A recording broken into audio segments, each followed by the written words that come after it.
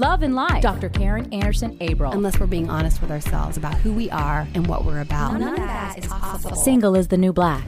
Don't wear white till it's right. I'm all about living authentically and finding the best version of you and living life to its fullest. You know, there's an old saying that every crisis is not only a crisis, but an opportunity. So I meet a guy and he's great. He's smart. Karen, we need to pick out the shoes. Successful. This was not what I had anticipated. I had my life planned out. Psychologist, author, speaker, former professor, and musician. Yes, I was a runaway bride. Channel your path to a more authentic you, living an authentic life. Listen to Dr. Karen right now on Love and Life.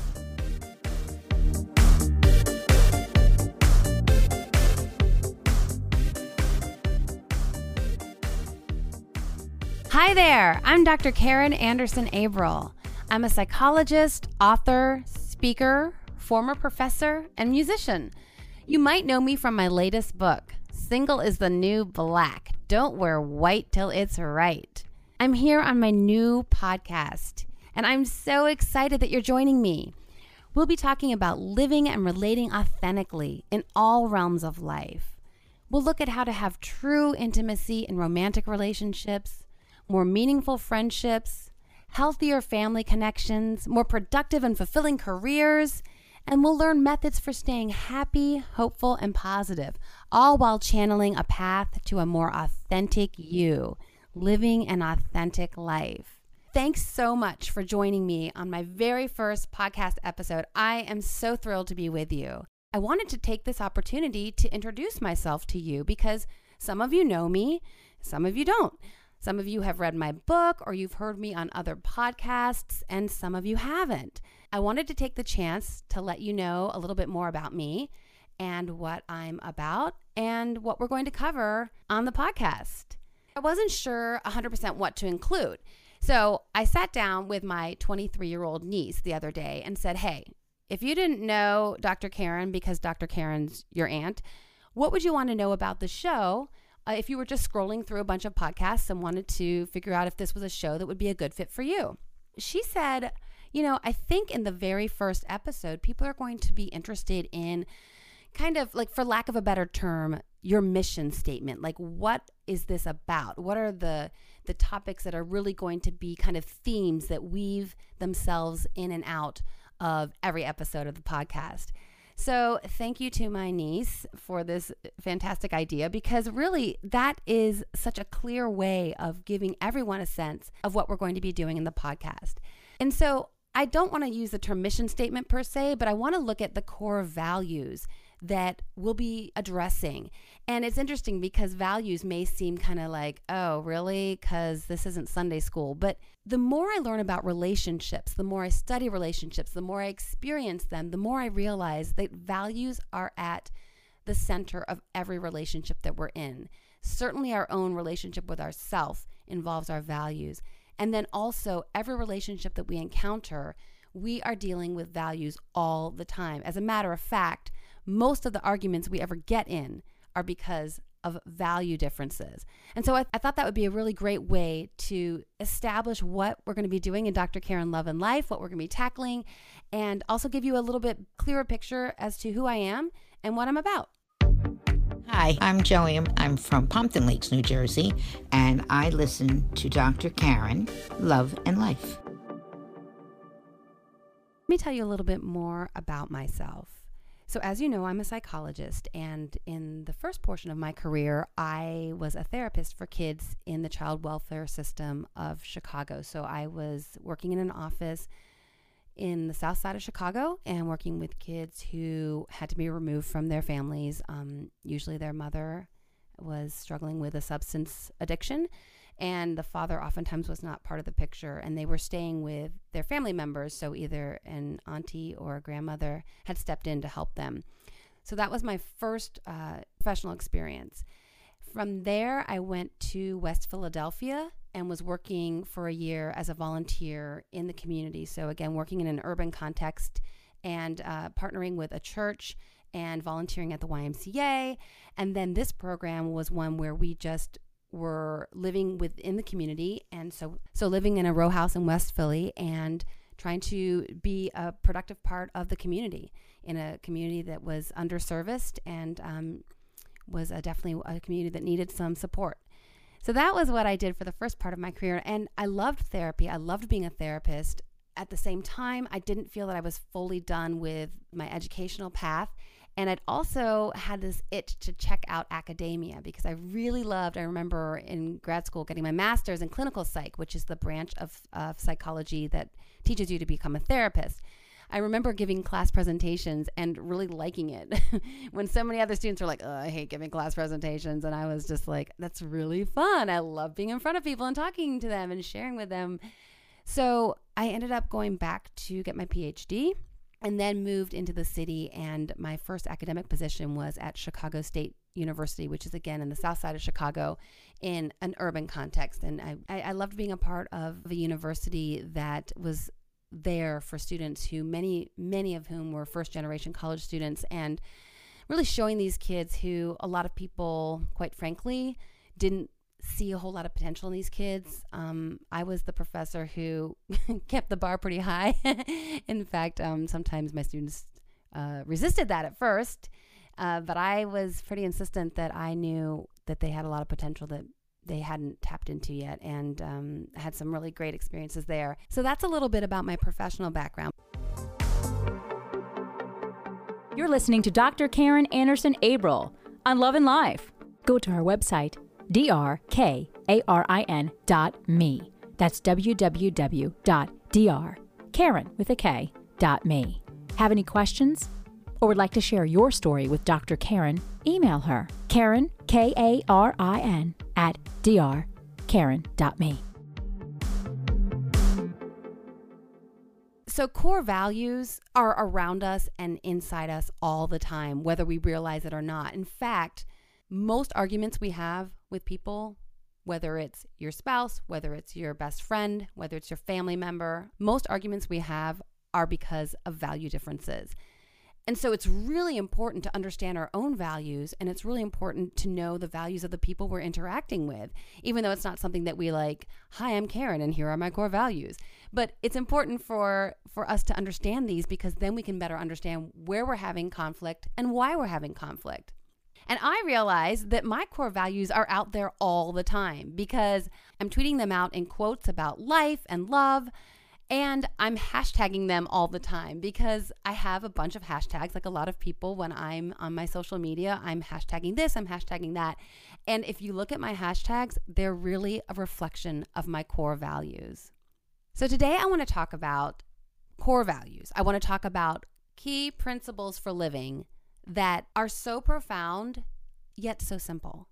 They're so simple that anyone could understand them, and yet so few people implement these strategies into their daily existence. And so a lot of people run around unhappy, unmotivated, feeling like crud, and there's really no reason for it. We're going to get into them in way more depth later, but I just want to give us the opportunity to kind of see a lay of the land and where we're headed.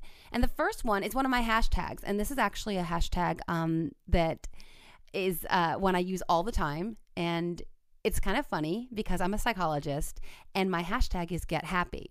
Hashtag get happy. Well, you wouldn't expect a psychologist to necessarily say that, would you? Because a lot of people think that psychologists are super, super concerned with the range of emotions, and I certainly am. But I also understand that at times we can delve into our sorrow and into sadness, and it doesn't get us anywhere.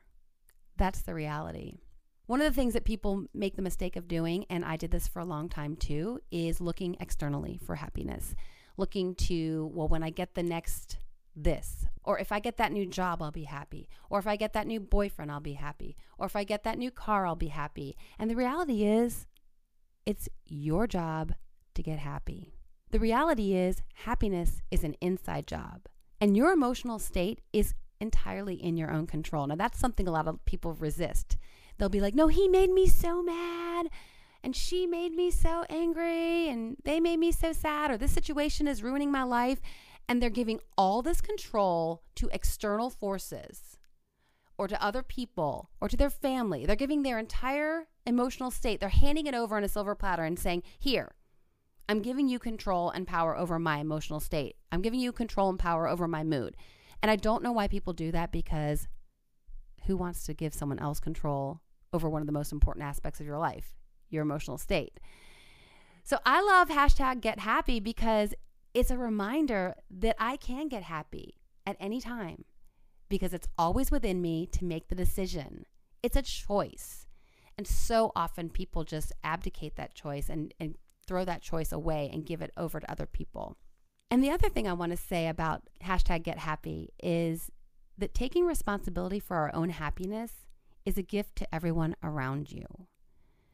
So let me explain that a little bit. If I'm running around being happy, it's a gift to my husband.